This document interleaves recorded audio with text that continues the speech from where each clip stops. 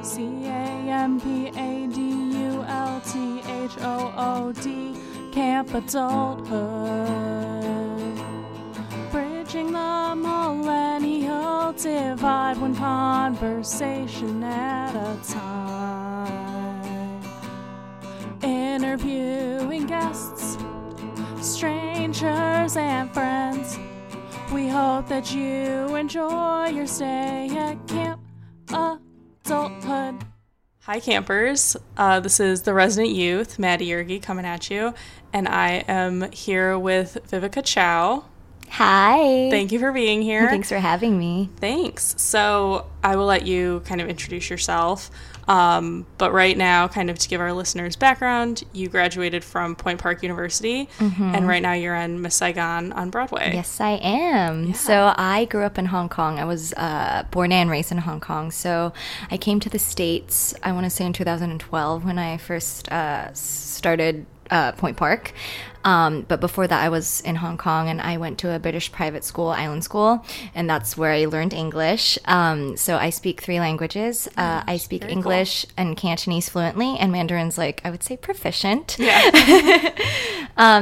But yeah, so I've been doing musical theater ever since I was a little girl, and I just knew that I wanted to pursue that as my career, and I was at the right place at the right time, and I landed an audition last year. Oh my gosh, last year in July, and I went in for the show, and after a few callbacks, I booked the job in August. So I moved to New York in September.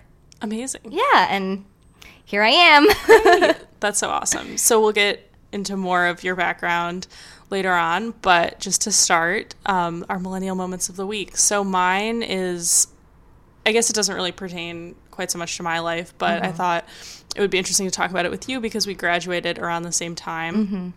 So we've been kind of adults out in the world for the same amount of time, and I've gotten a lot of feedback from listeners and people writing me in asking us to talk about post-grad life in relation to college and how it's different or similar. And so I'm interested in hearing about your experience moving to New York. I've been in New York for a while because I went to school here and I never left.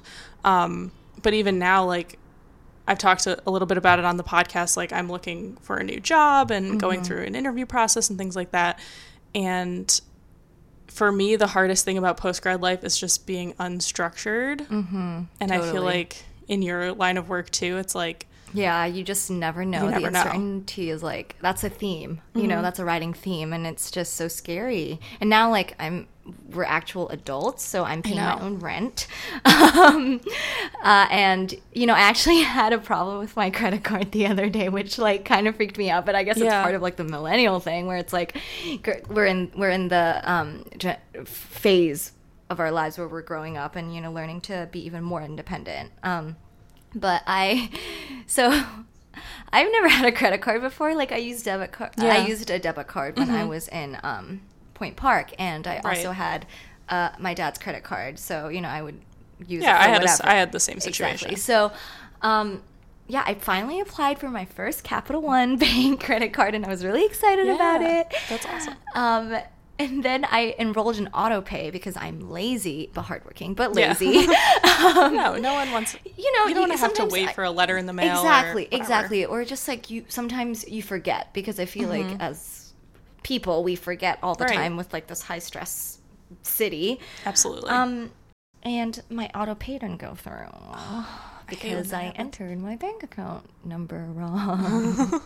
First world problems. Yeah. But anyway, so it's just the struggle of keeping track of everything in an organized manner is to do with your bills, your rent, your whatever, just to not be in a place of and we're trying to build our credit, as Yeah, that's the only way you can do it really as a young person, is to get a credit card and then pay it off every month. Exactly. It's crazy. And to your point too, I see all these articles, and I'm sure you've seen them on Facebook and stuff, that they're millennials aren't buying diamonds and they're not buying houses as much as their parents or whatever. And everything is so expensive. Yes, everything is so expensive, and there's a lot of statistics that millennials spend 3 times as much on their either rent or mortgage compared to our grandparents as a percentage of income. Totally. I believe that, absolutely.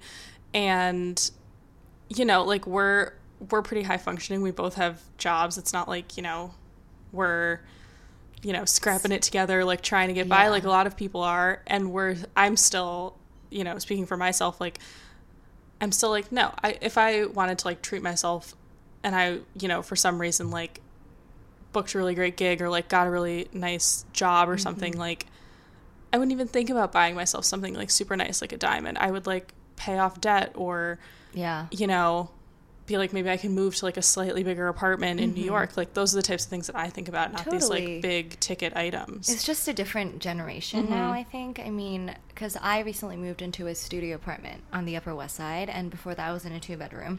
And moving to a studio has just been like one of my goals, right? As a New Yorker. And as I was like looking for studios, like everything was just very expensive. And I have friends who are living in like 1-bedrooms for like, I want to say like $1,500, and that's just uncalled for, you know. And it's just like, but it's because they moved to the city like so like long ago, maybe 10, 15 years ago, but everything since then has racked up like crazy. Absolutely. Yeah.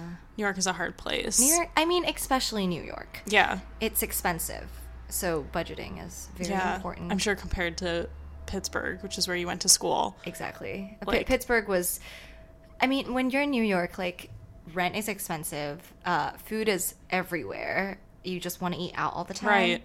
That's another problem. I have trouble and it's hard cooking. to cook, if your kitchen's small. Exactly. And sometimes, you know, when I have, like, 2 shows, I want to, like, meal prep, but I can't go home in between shows to do that. Yeah. And which means I would have to meal prep the night before, but then the night before I get home at like 11:30 and I'm like, I'm so tired. It's so hard. And I feel especially in a creative profession where you're kind of working, you're not working a traditional 9 to 5 and like things aren't open the same hours. Like it's crazy. I have a lot of friends that do like stand-up comedy and stuff like that, and it's like they're like working day jobs and then doing shows until 11, and they're like, when am I supposed to like go to the grocery store? Yeah, like, you know, stuff like that. There's no time. No. And I feel like I have no scientific data to like back this thing up, but I'm like, I feel like I don't know if it's because I grew up in the Midwest, so I'm used to that. It's a little bit slower pace of life, but I feel like no one was working the amount of hours and not getting as much benefit. I think that's definitely a millennial thing. Not getting sleep. Yeah. Just trying to do everything. So stressful. But we were talking, I wanted to get your thoughts because we were talking a little bit off mic about the term millennial and kind of how that came about. And so what does it mean? Is the term millennial meaningful to you in any way, or is it just kind of like a made up thing? Truly, I honestly haven't not like heard of the word, but I haven't been referred to a millennial until like recently. I feel like ever since... It's very zeitgeisty now, I feel. Yeah, I feel like ever since I guess Trump was running. Now we're all like the millennial snowflakes or whatever. Right, and I'm just like, why are you putting a negative connotation? If we're the millennials, we're millennials. Like, but I honestly it truly does not mean anything to me. You know, I've never... Right. lived my life based on that word. Yeah. Or I was never aware that I was a millennial until recently. I was like, okay. But I guess it's just like one of those names or whatever. Right. It's a way to like bucket people. Exactly. Like, or, based on when you were born or whatever. Exactly. But the thing is, like, I feel like a lot of the only thing is that when people say millennials, like sometimes they're just, it's kind of like, I don't know if you feel the same way, but it's like a little condescending. Yeah. It's like they think we don't know what we're doing. Right. Well, or they think that we're like, you know, the generation that's like, maybe we are a little spoiled by our parents, but I feel like there's just a negative connotation. Yeah. I don't like there that. Totally is. And that's part of what we're trying to do with this podcast is interview, you know, everyday millennials that, you know, are doing positive things in the world, who are contributing members of society, who, you know, we've interviewed people who like are unemployed and live with their parents too. Like that's obviously a reality for a lot of people of our generation, but we're really trying to put like a positive face to the generation and show that we're not just one blanket group. There's a lot of diverse perspectives and a lot of backgrounds and people doing different things. So I think there is a need there. And it's interesting. I don't know if it's because now like millennials are starting, because like millennials are people born between 1980 and 2000. So now all millennials are either in their 20s. Most of them are in their 30s now. So they're kind of like rising to power within society. And now you're starting to get a little bit more, you know, articles and stuff written about the next generation, which I've heard them referred to as iGen. Oh, yeah. I don't know where that's coming from. But they're now starting to get a lot of the hate, so to speak, from millennials, because now millennials are moving into the more like mature phase of life. Totally. And I feel like a lot of the criticisms of, you know, the entitlement and the way we were raised and stuff, I feel like it's just criticism of young people in general. But I wasn't raised with a lot of technology. I don't know if you were, but I was never... I mean, I got a smartphone when I went to college. Like, when I went away to college, I got an iPhone. Right. I got my first iPhone when I was, right before I went to college. But you see kids now on the subway with their faces buried into their iPads playing senseless games. Right. Or you're like, what are you doing? And you see, you know, kids getting mad or upset and yelling when like their mom's like, no, you know, and taking the iPad away, and then they throw a tantrum. Yeah. I think there's like an addictive quality to it. Like, it's like when so the mom is forced to hand it back to the kid. So it's like to keep from causing a scene or whatever in public. Exactly. So it's crazy. But I don't think that's related to like being a millennial or like whatever. I think it's just the convenience of technology. And right. Everything is so convenient now with computers, with phones and stuff. So if this was 30 years ago, like where the technology is as convenient as it is now, it would be the same thing. Right. You know, so it's a situational thing. Yeah. I think that's a very not a salient dispositional point. Yes. It's a very good point. Yeah. Very good point. Because we change, like, based on the environment we're in, or... Yeah, totally. And there's tons of millennials who, to your point, didn't grow up with technology. There are some that did. Like, there were kids that I went to school with that got, you know, cell phones in middle school and stuff, you know. And obviously now it's even more pronounced in the current children that are in school or whatever. But I have tons of friends that, like, grew up in rural communities in the U.S., international people that I've met that come to the U.S. and they're like, yeah, we didn't have that. And you learn to adapt quickly to whatever environment you're in now. Exactly. You know, like they're not, you know, cave people or anything like that, obviously.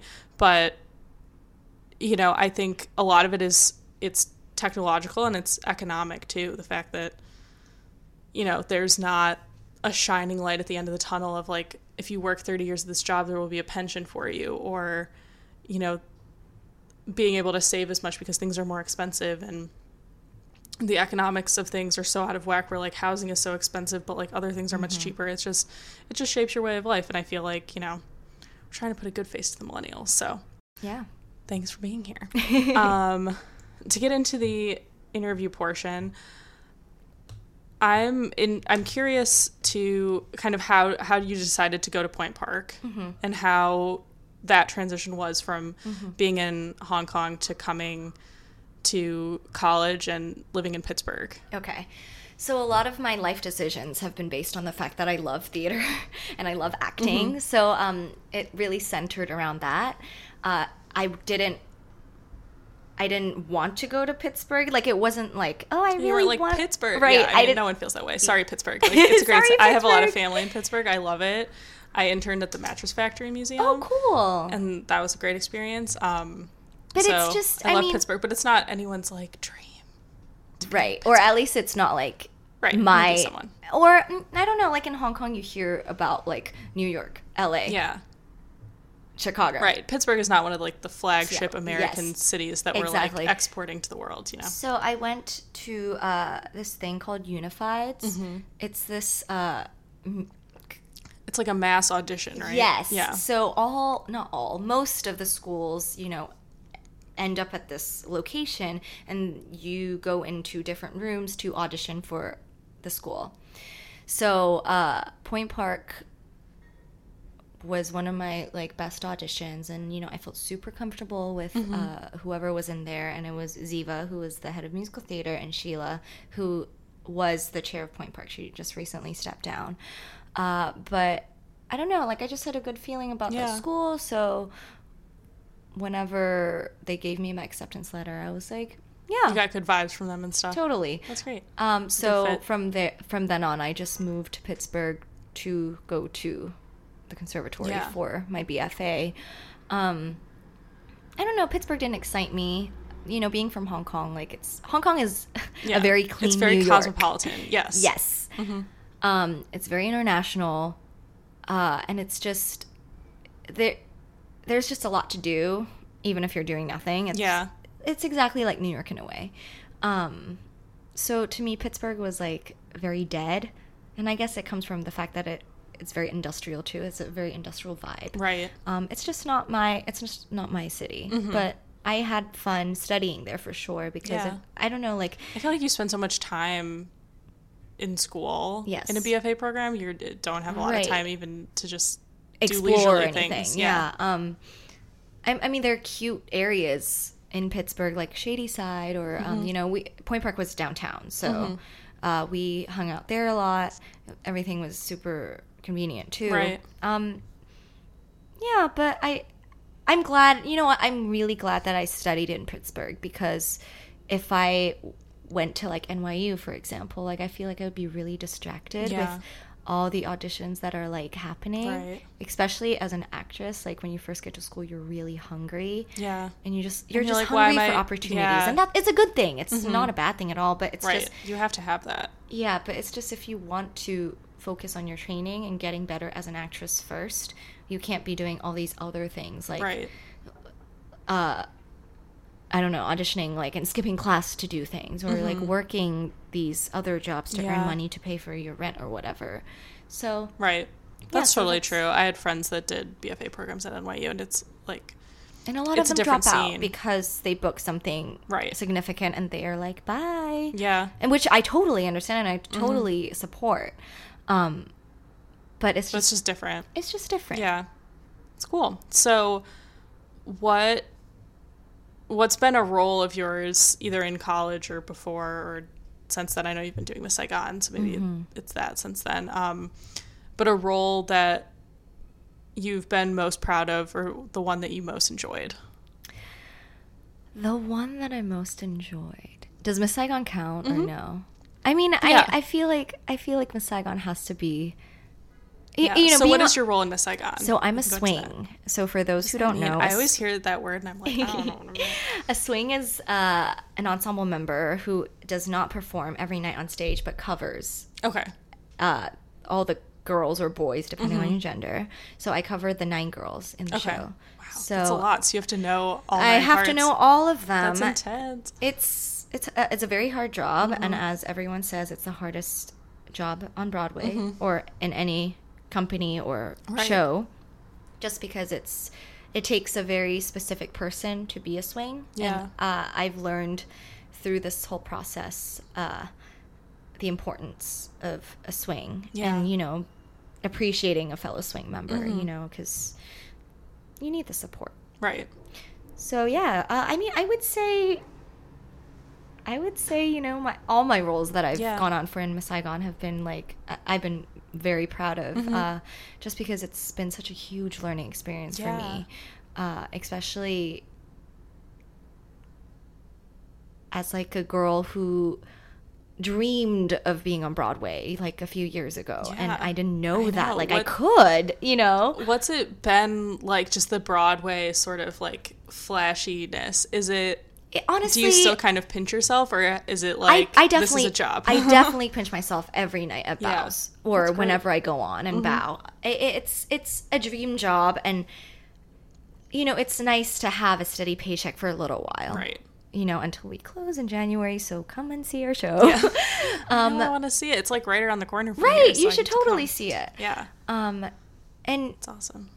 I think for me, why I've been so proud of myself, if I'm allowed to say that, like not in like a snobby way or anything. No, I think that's something that millennials and women don't do enough is, you know, in a respectful way. Take credit for what, you know. Being like, I'm doing good work. Yes. I'm proud of myself. I think that's great. Yeah. And I mean, I've been working my butt off. Mm-hmm. Oh my gosh. I know, even today, like you were texting me and you were like, I'm having friends in town. I'm doing like, I can't imagine. I like sit at a desk all day as my job, and like I did, you know, not anything compared to like what you guys are doing, but I did like musical theater in high school, and I'm like, we would do like 3 shows and that's it, and I would be like dead for a month. I'd be like, I need a vacation. Like, it takes stamina for sure. Yeah, and I mean, I'm sure you've been doing it so long, you have worked yourself up to that level, but being a swing is different though, because I mean, ever since the contract started, I've been saying I'm exhausted. I'm exhausted. Mm-hmm. It's a good exhaustion for sure. It's like busy. It's like you kind of keep the energy up. But it's a different type of exhaustion because sometimes we cover not only one track in a show, but sometimes more than one person, or 8 people are out, and there are only 5 swings, and only swings are allowed to cover the people who are missing. So we have to split the roles and, like, you know, decide on which role is more important for a scene, so then you can cut another part.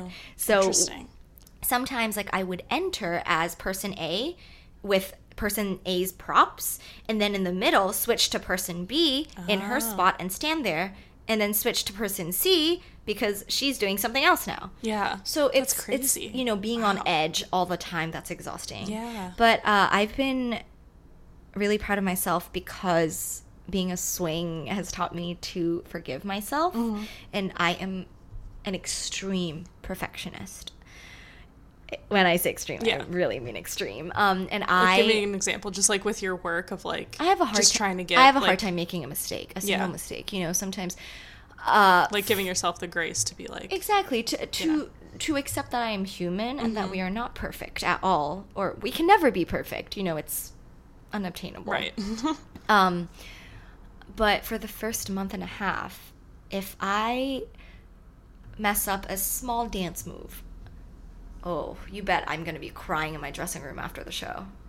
And that was my first 1.5 months of Miss Saigon, was beating myself up for the tiniest mistakes that no one even noticed. Right. But to me, it was like the end of the world. Like, I ruined the show, you know. Or sometimes if I forget something and I'm in the wrong place, I'm like, oh crap, like, and then my whole show is ruined because of that. Mm-hmm. So I have learned over the, how many months? What is it now? 10 months, maybe? 10 months, 9 months, to really just like take it easy and just allow myself to make mistakes. Right. I think that's normal. A good lesson for everyone, you know. It's part of the growing experience, and from that I've really grown a lot. Yeah. And just, you know, as long as you're trying your best, it's okay. Yeah. Yeah. So what has been the most surprising thing about working in theater in a professional capacity versus when you were in the conservatory, sort of more learning environment?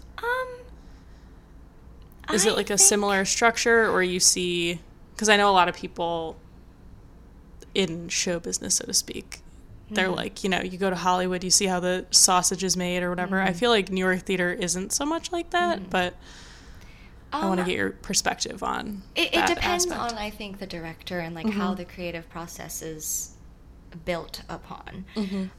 But nothing about this process really surprised me. If anything, just like the table work and the research was more prevalent. What's the table work? So it's like research for the show. Our non-theater listeners. So it's like research for the show. Like, for example, Miss Saigon's about the Vietnam War. So, you know, we sat around for the first few days like watching documentaries to really to gain a better understanding of what happened at the time and creating the world of the play. And like, for example, in Spelling Bee, which is a show I did in college. I love Spelling Bee. It's one of my favorite musicals. And that's probably like my top second. You were role. Barcy. I was Barcy. And that. It's a great role. I embodied so much of that character, and it was just so like, it was so Vivica. Yeah. So I just felt so comfortable. That's how I feel about our mutual friend David. Yes. Like Barfy, that's like it's him. It's David. Yeah. Totally. It's great. So in Spelling Bee, we would start the rehearsal by doing real life spelling things. Oh, that's fun. So our director would be like, okay, spell this. And obviously we were not spelling champs, so we sucked. But you have to be able to embody like the characters that want this so badly. So it's just, building the world of the play and whatnot to, gain a better understanding of your character and the people around you and how you would react and act to certain situations. That's great. So, yeah. Have you, going back to like Miss Saigon specifically, did you learn anything about Vietnam or about the Vietnam War that surprised you, like through doing that research? Well, I didn't take history at all when I was in Hong Kong. Oh, they don't require it in school? So I took history until I was year 9, which is, I think, your 8th grade. Okay. And then we switched. Like middle school kind of age? Yeah, I think so. Yeah. And then we switched to a program called GCSEs, which doesn't matter now. But then for high school, the last 2 years, we did the IB, the International Baccalaureate program. Mm-hmm. Oh my God, that was the hardest thing I've probably ever done in my life.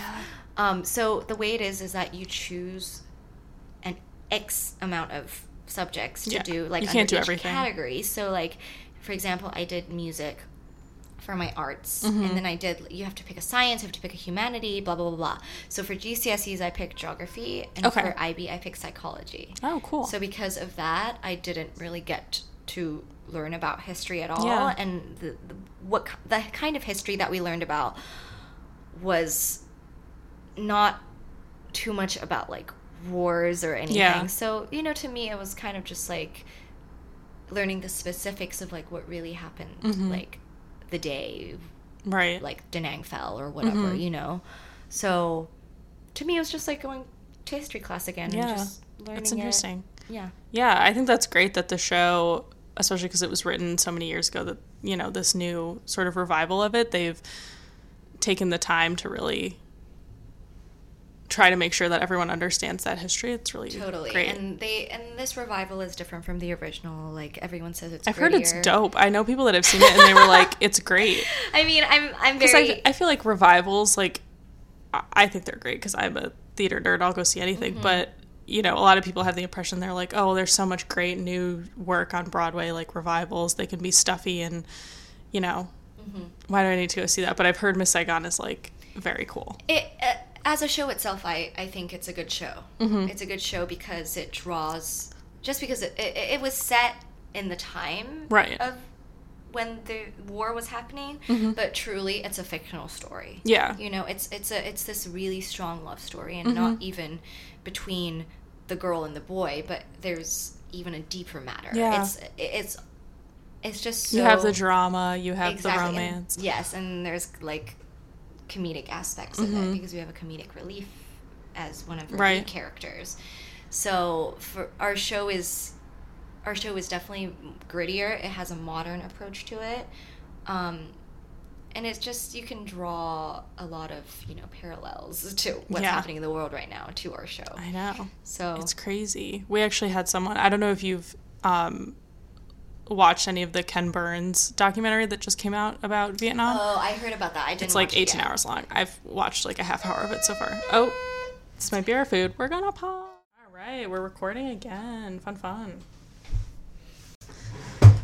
All right, so we were talking about Miss Saigon as a show, but off mic, we were talking about Vietnam and travel and stuff like that.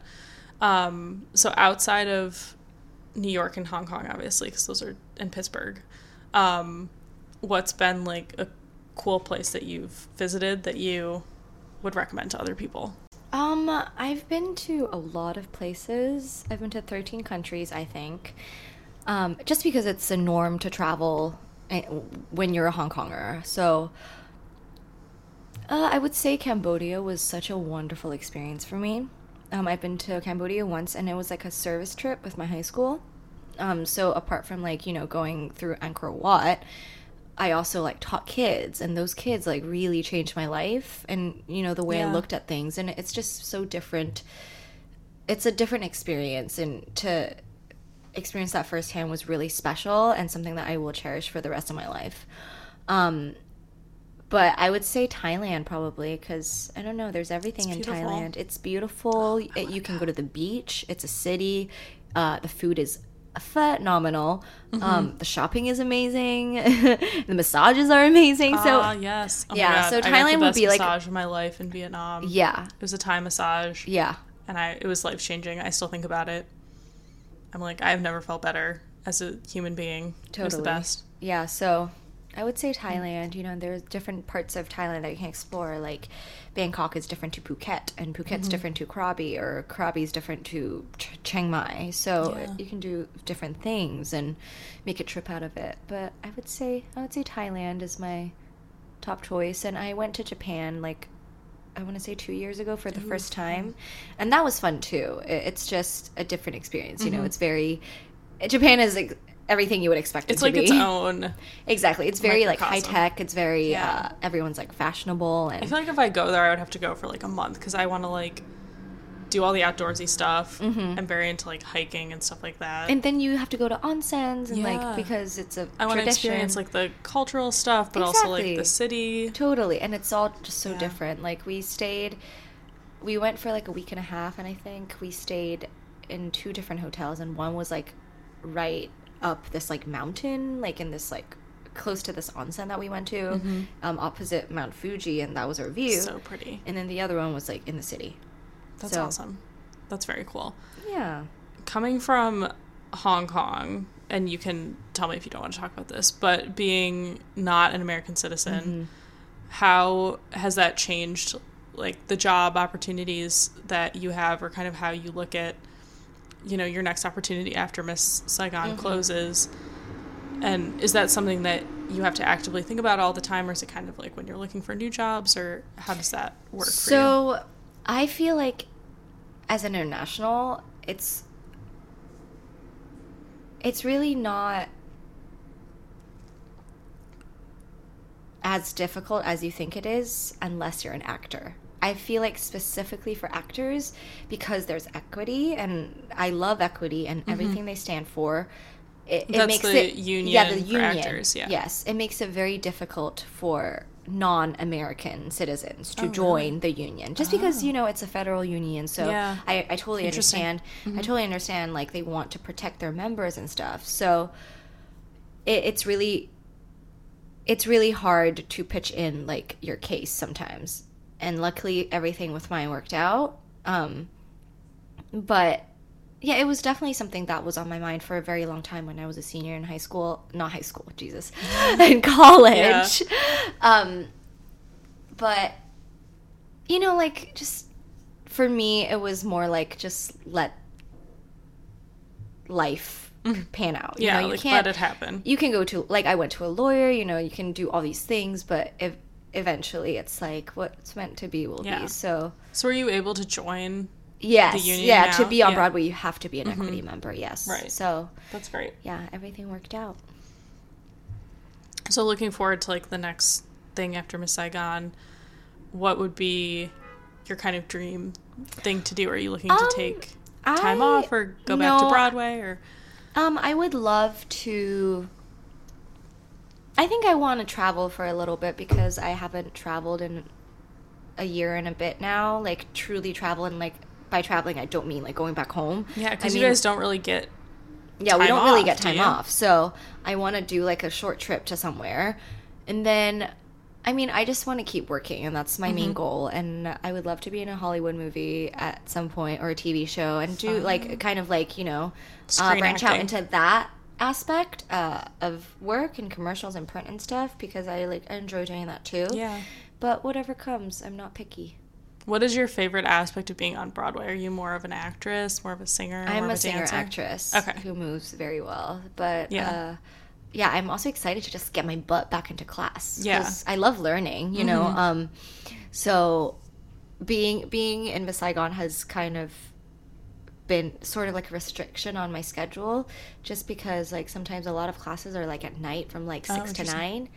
So I guess that makes sense for people that, like, right, have totally, jobs and like they stuff, have like day jobs, and like, but it's been a difficult thing for me Right. to try and like get into the right classes and stuff, and our day offs are Thursdays. Yeah, random. So it's like, okay, what can I do on a Thursday? That's so weird. Yeah. It used to be a Sunday, but they just switched it up to a Thursday because of like the winter schedule or something. I have no idea. I don't know. But yeah, I want to take more classes. I just want to whip my butt back into shape. You know, like being on Broadway has its perks and stuff, but sometimes you find yourself being lazy because you're like, I have this job. Exactly. I don't need but to, as I said, it's like a situational thing. You know, right. It's like sometimes you just kind of you're lazy because you can be, but it doesn't mean that you shouldn't. You should stop growing. So, absolutely.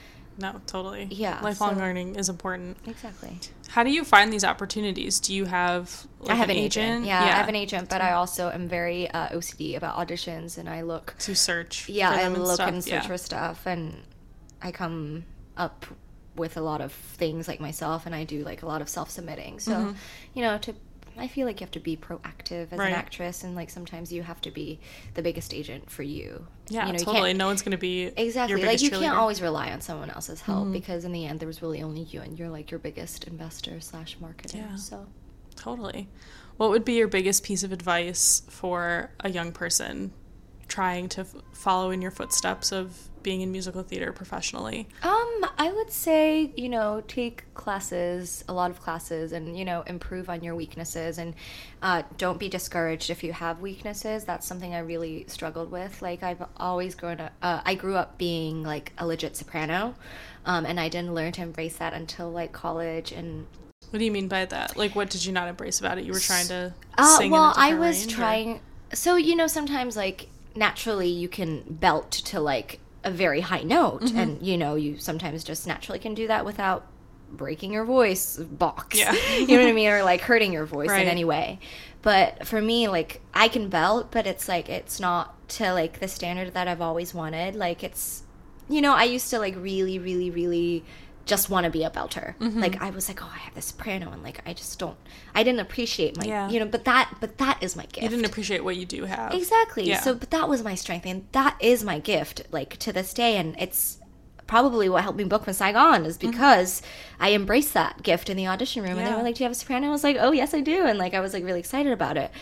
But I think it's really important to know your strengths and weaknesses, and just, you know, keep working on your strengths, but like work even harder on your weaknesses. It's important to just balance it out, and, you know, just, I mean, it's the cliche, believe in yourself, but yeah, no one's going to be your biggest fan but you.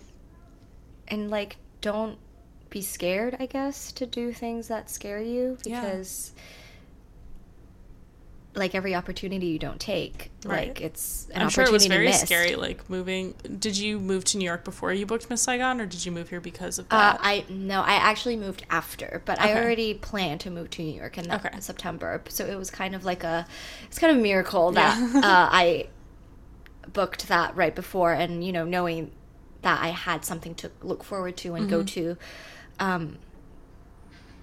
So yeah, it's been a great blessing, and I'm just so happy to be where I am right now. But I have a lot of milestones to go. Yeah, it's always good to not get complacent and always have something to look forward to. Yeah, because, you know, life is so boring without exciting journeys and adventures, and you can't just settle. Right. And I guess just don't settle. That's my other advice. It's like, keep reaching for the stars, and like, don't be bored. If you're bored with something, change it. Yeah. You know, you are the person who's in control, so. Yeah, absolutely. I think that's great advice. So to close, we have some rapid fire questions that we like to ask our guests. So just don't think about it too much. Just things I'm a thinker, though. I know. Well, if it sparks more conversation, we can always talk about it. But just things to kind of place you on the millennial spectrum, and to give our listeners more of an idea of who you are and what you like and stuff. So, favorite book? I don't really read. Oh, favorite childhood book? No? None? Childhood book? Like one that you really liked in school or something? There's this book called There's a Boy in the Girl's Bathroom that I really liked. But honestly, is it like a humorous book? Like it's a humorous like fiction book. Yeah. But So the reason I don't read is because I don't know if I've never like been to the doctor or whatever to get this diagnosed or anything, but I think I borderline on OCD. So like when I read, I have to like keep rereading the same sentence. And like, so it becomes very cumbersome. Yeah, so that to me, like, it just gives me so much anxiety because it's something that I can't really control. Like, even with texting, sometimes I have to reread, like, the sentence, and sometimes I read it out loud to myself to make sure that I'm not missing anything. And, you know, so that to me was just getting a little, like, grueling. Yeah. But I have a lot of, like, books at home that are just sitting there, and I've been trying to slowly get through... audiobooks could be good. Audiobooks could be good. Yeah. Good solution. I've been slowly getting through The Year of Yes by Shonda Rhimes. Love her. Yeah, I've heard great things about that book. Yes. So, I mean, it's been fun so far.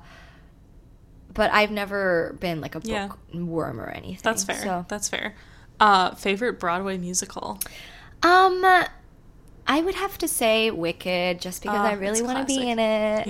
Yeah. Shout out to anyone that's listening to Wicked. Yeah, I've always said that I really want to be the first ethnic or one of the ethnic Glindas, or first Asian Glinda.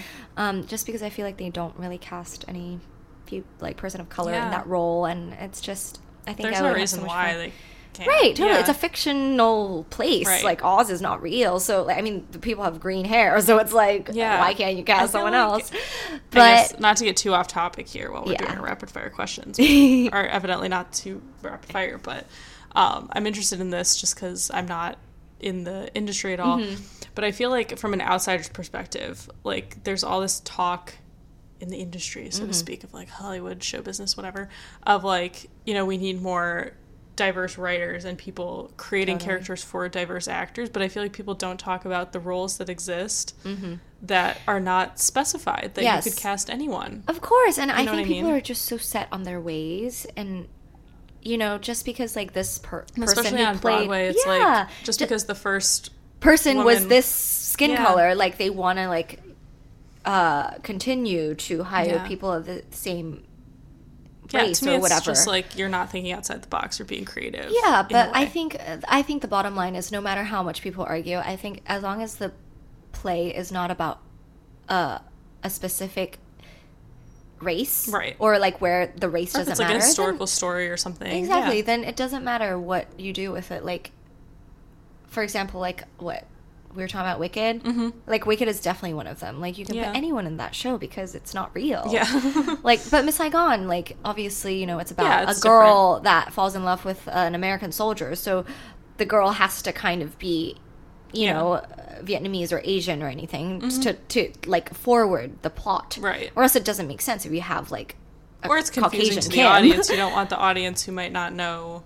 Exactly. They're coming in, they're like, oh, this is about Vietnam, and you have totally. You know, yeah, so a white lady playing it. It's like right, and it's just like it doesn't make sense. Right. But I think that's a good point you bring up, because I've found myself, especially in this day and age, where, you know, obviously it's great. Like, we want more diverse writing in terms of specific opportunities, but Broadway, especially because there's so many revivals and so many, you know, and I repeat mean performances all over the country of these Broadway shows, and it's like, just because, like, I think about, like, Dear Evan Hansen, like, that's so anyone can popular. Be in that because high school is so diverse. Right. There's no reason why Evan could not be a different race, you know? But, I mean, I like think people their cast really is think also pretty diverse. I mean, yeah, you see the percentages. You see the percentages example, in it. Most of them are white actors, too. But they do a good job. But just as an example, I feel like with Broadway, once you see, like, the original cast, you're like, that's what it has to be. And it's like... Right, but it doesn't. Not because, really. Sometimes, like, why does a person's skin color have anything to do with their ability to be able to sing a role or act a role? Right. You know, like, why do we have to put that box around the person? So I just think it's so, like, unfair, you know, to limit other... And it's just very arbitrary. Yeah, I totally. agree. So I look forward to seeing you in Wicked. I'll put the vibes out there. Yay! Or just anyone in Wicked, because I love the show. I know. It's great. I haven't seen it in years, but it's definitely one of my favorites. Favorite movie? Favorite movie? Finding Nemo. Classic. I still have to see Finding Dory. I haven't seen it. Finding Dory is good, but you know, the you can't beat Nemo. Like, yeah. I also love Big Hero 6. I love Pixar films. I think they're really well done. And they're very deep. Mm-hmm. I think depth is really important to any movie. Mm-hmm. So, yeah. It's great. Favorite TV show? Ooh, Game of Thrones. Oh. Yeah. I'm not caught up because I won't spoil anything for you. I used to watch, well, I keep up with like the zeitgeist of like what's happening, but I'm on like season 5. And Shay and I used to watch it together when we lived together, and now obviously she's gone, so we have to like rethink that. Yeah. It's who's your favorite Game of Thrones character or like storyline? Are you like a Jon Snow person? No. I think he's overrated. He is overrated, but like someone has to be the good guy that everybody likes. I'm not like I don't really have a favorite character. I find Cersei really interesting, and I think she's a phenomenal actress. I like Khaleesi, but I hear in the later seasons, but she's also kind of overrated. If you're going to say Jon Snow is overrated, you know what I mean? Like, she is fierce as. I just really like I like the first couple seasons when she was like on the rise, and she stands for like everything, you know, that we need, like you know, feminism and like strength as a woman, and she's you know, leadership. So she's a great role model. I don't know. I liked Arya for a while, and then she got kind of annoying for me. But I don't know. I just love the story. Show. It's yes, great. I like the plots and the intricacy between like Jaime and Cersei, and I love Jaime. Yeah. So it's great. Yeah, it's a great show. Well, I think that's a nice note to end on. Positive Game of Thrones. Where can our listeners find you? And also, I wanted to ask you about your blog / Instagramming. What is the blog and the Instagram about? I'm kind of a social media junkie. If you look on my Instagram, which is @Vivica Chow, which is my name. I'm going to follow you right now. It's very... Like, I really like aesthetics and playing around with aesthetics and, you know, colors and stuff. So I do a lot of, like... Or I try to at least do a lot of, like, skincare stuff. Or just like life things, more like a lifestyle blogger. It's something that I'm really enjoying currently. Awesome. Yeah, and I love to eat, so I'm a huge foodie, and you can always like find food on my Instagram, and like the coffee shops are my thing too. And my blog is Vivace with 3 A's, so it's like VIVAAACE.com. Which is basically Vivica in Italian, but just with 3 A's because I'm really basic. Awesome. But yeah, so that's kind of what I do. Sweet. So people can find you at Vivica Chow. Yeah, totally. And I am very active. So. Sweet.